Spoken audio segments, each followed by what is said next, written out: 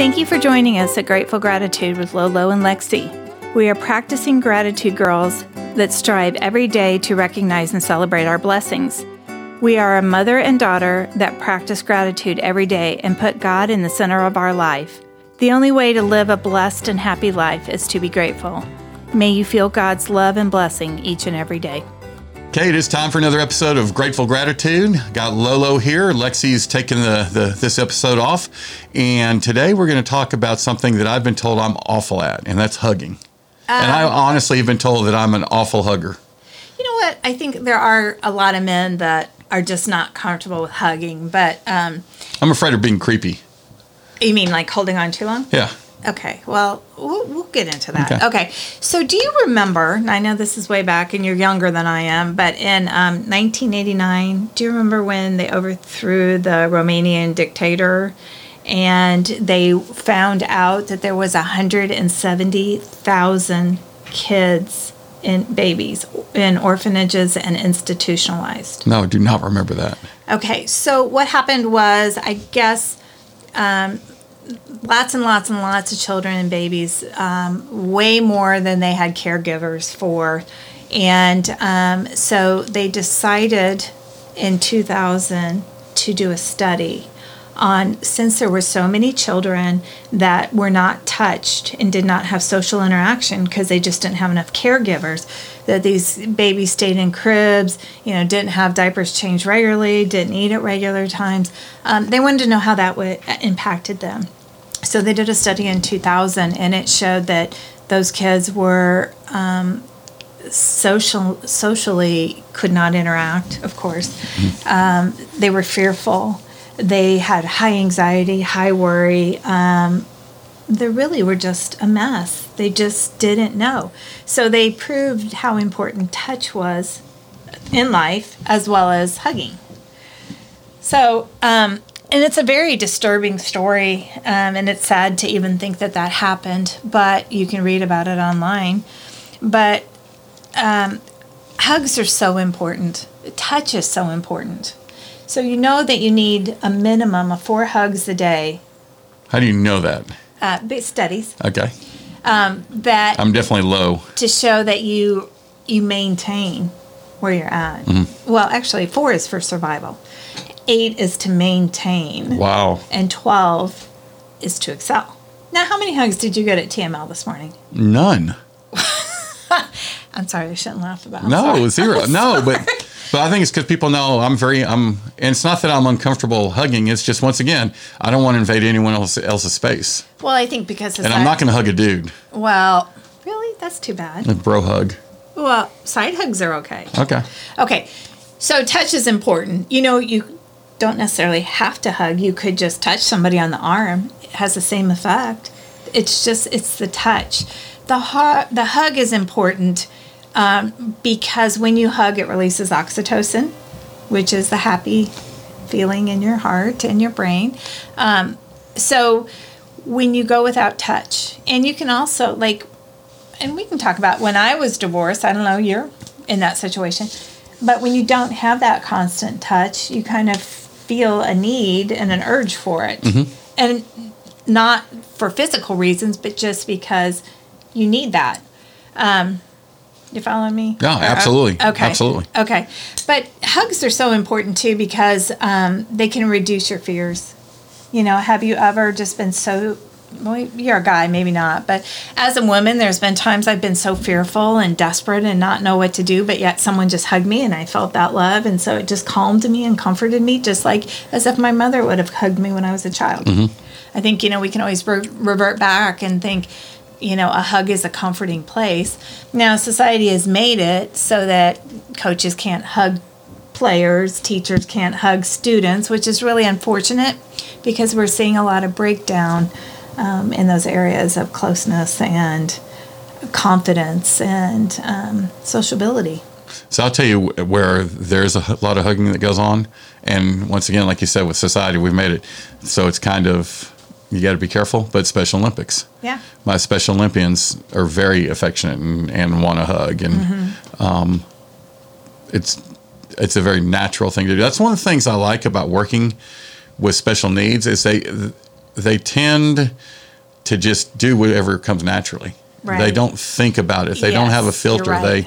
They do what they want to do Right. for the most part. Right. Without thinking about what is everyone else going to think. I just did an event last Thursday. I partnered with a community here, and they had 22 ranchers there that were Cornerstone Ranch. Yeah, special needs and most kindest, most loving, and yes, they hug, and they don't think of inappropriate touch. They're so pure and innocent and smiling. That's great. The unfortunate thing too with society is we don't know if someone's been touched Inappropriately. Yeah, and that's still embedded in them. But that's why it's important you can touch someone's shoulder. It's just the act of touching that shows love and shows comfort and support.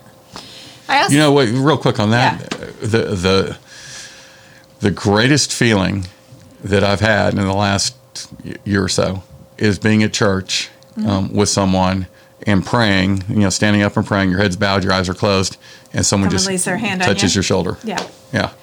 And that, honestly, is a very intimate touch. It is.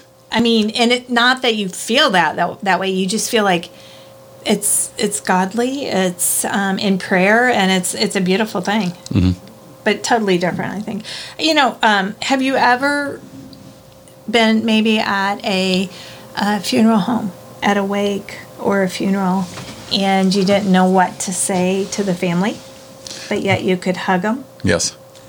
I just need to emphasize that many, many times you can just shut your mouth and open your arms, and you can convey so much more than you could ever do in words. And I think I'm not going to be one not to hug somebody.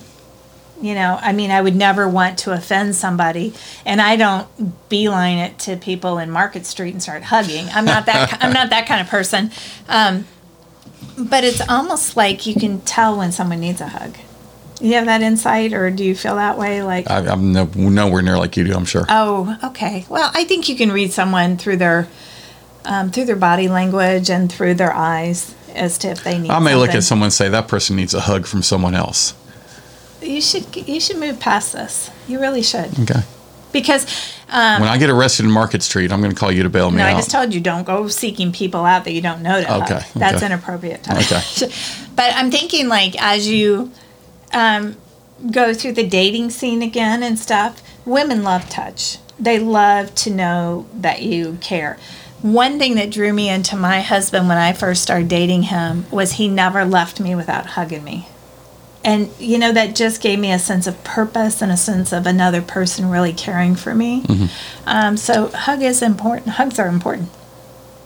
Okay, let me throw you a curveball here. Okay. And this may be another episode, and feel free to say that it's another Okay. episode because you haven't done the research. But as you're talking about this, Yes. I have custody of my ex-dog right now. Yes. And I was watching TV before I came to the office, and the dog came right to my lap and just wanted to be petted, wanted to be touched. Do you get the same? Is that the same as a hug? The same? You talk about the chemicals that are released and all that. Yeah. Why do you think they use animals for therapy? Well, I'm kind of figuring that out right now. Yeah. Not that I need therapy or anything. Well, no, but I don't know if you know my background, but before I started selling promotional products, for 18 years I was in veterinary surgery and veterinary practice. I did not know that. Yeah. Okay. So when I moved here, I actually moved here to help a veterinarian set up their practice because I managed 3 different ones, a surgery center, a boarding facility, and a mobile hospital in Illinois. And so I went into consulting, and you will see that people, when they bring their pet in, cannot take their hands off their pet. It's comforting for the pet, but it's really much more comforting for the owner because they get just as anxious as they were going to the doctor themselves. But absolutely, I'll probably get in a lot of trouble for this. I think that the pet therapy thing has gone a little bit further than it probably needs to in society today. Because I think a lot of people use pet therapy as a crutch when maybe they should go to the Bible. And I'll probably catch flack for that. No, I think there's a lot of people like that. But I will tell you this: I do have an understanding of people that the pet therapy is a little much. But like right now, if they would allow dogs in this office building, I'd have my dog right over there. I would bring that dog everywhere. But I think you would do that because you don't want your dog to be alone and you enjoy being with your dog. Yeah. It's not that you are going to have anxiety or be uncomfortable if that dog's not sitting there. Exactly. Where some dogs have anxiety when their owner's not there, So, but I don't know. I mean, if you... So touching a dog and hugging a dog. That's awesome. I mean, you still need human touch, but, animals give such unconditional love. Yeah. That it's a really good source of calming yourself. So then let's talk real quick about Mark 10:16. And he took them in his arms and began blessing them, laying his hands on them. And to me, that's truly hugging, because when you hug someone, you are laying hands on them and you want nothing but the best. You don't hug people that you're uncomfortable with. You hug people that you care about. Yeah. It's, hey, I'm with you. Yeah. So go out there and give those hugs, right? There you go. Hug, hug, hug. And we're going to follow up probably in 4 months and see where you're at in your hugging, if you're more comfortable. Okay. And if you're hugging men. No, I don't know about that. Bro hugs.